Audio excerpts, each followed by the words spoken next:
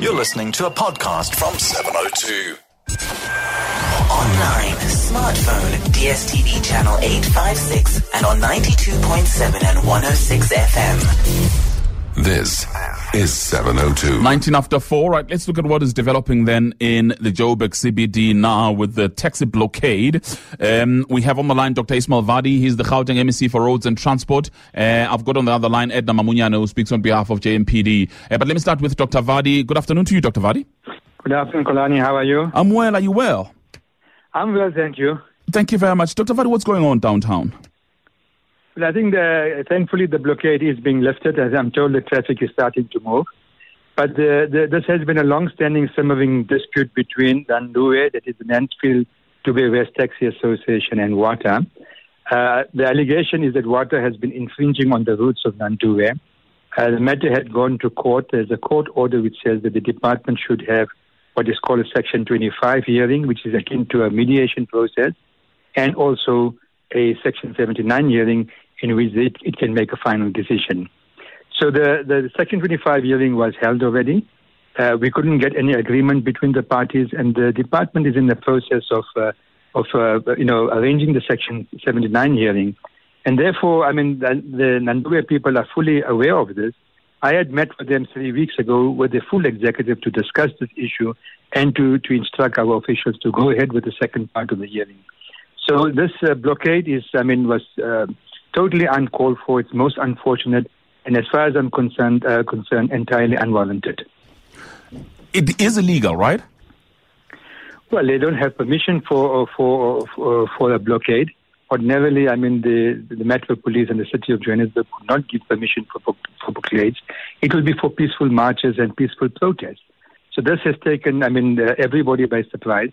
This created a massive traffic jam, in the city center.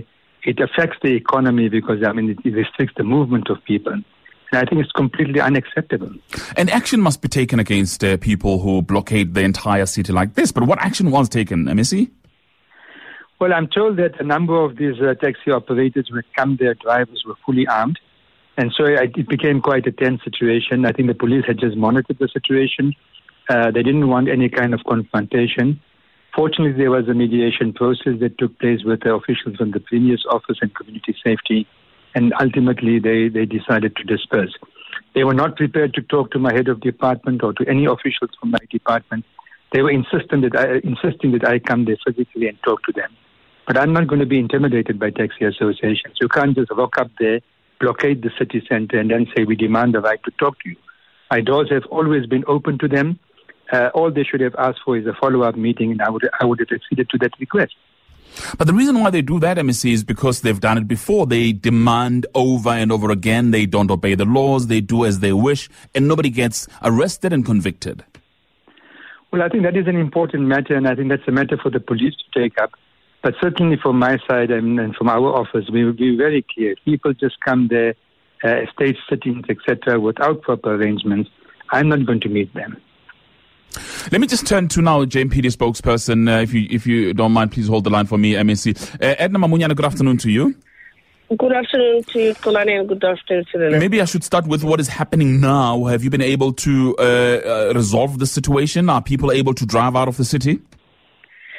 Like the MEC is saying, there is actually a committee that's dealing with issues pertaining to taxis. And this committee then were met up with the leadership of the associations as they were demanding to see the MEC of transport and without, prior arrangement. But then this team met up. So what we did is we went as the police to go and sit and request that, together with that leadership from community safety to request them. They need to go and remove all those vehicles because it was taxis that were right from the Premier's office going down the whole of Simmons, closing your president, closing commissioner, closing as well as the Market Street, where now traffic couldn't move or cross over all the crossing over streets. It's spelled right up to Lilian Goi and Sawa and all of that.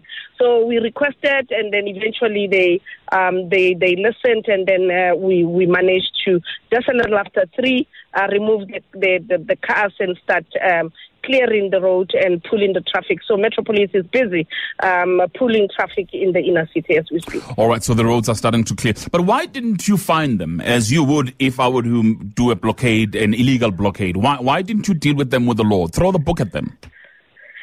I know we should do that, but as the MEC alluded earlier, sometimes, you look at the law-abiding citizens in the city. You don't want them people's businesses, because these people come armed. If you have 1,000, 2,000 of them, you don't want that confrontation. You want to remove them so that next time when these people come and request for a march to the MEC's officer, you then say to them, you are the last people that need to march in the city, because when we don't give you permission, you blockade the city, so we can't trust you because you come and inconvenience other citizens in the city. It's important to be pragmatic in these issues, but you have people who are armed, who are threatening everybody, who are threatening authorities, who are doing as they wish, and perhaps it's about time that an example is set. Yeah, Xolani, we all agree with you. We were all the citizens. I mean, I know that your listeners are saying the police must do as they're doing with, students and whatever. Yeah. But sometimes, you try to make sure that there's not a lot of, we've seen too much people being injured. We've seen a loss of the people, businesses, loss of income, the economy. So sometimes you try to say to people, sit down, let's talk. What are your issues? And which is what the MEC has been doing all along. He's talking to them. And they did indicate that they took this and they took this to the MEC, and they have this and they have a document of this. So they do have, somebody's listening, because the MEC is listening. And like he's saying, there's still other meetings that must still follow up. MEC, your last word on this issue, because it is worrying. It's setting a terrible precedent. You cannot have, as you say, people who are threatening authorities, who are armed and doing as they wish. You can't allow that. Xolani, intimidating tactics will not help anybody, really. If my door was closed to them, I could have still understood what they did. But I'm always accessible. The door is always open. I meet with them whenever they make a request. There's a process underway, and they must respect the process. They can't ask for a Section 79 hearing, and then they defy the process itself. It doesn't do any good to their cause. I hope that this is the last time this is going to happen. But I think from our office we are very clear. When people do unlawful things, we will not meet with them. Right, Dr. Ishmail Vadi, he's the MEC for Roads and Transport in the province, and Edna Mamunyane speaks on behalf of Johannesburg Metro Police Department. And I see a lot of your calls coming through. I'll go to them in a short while.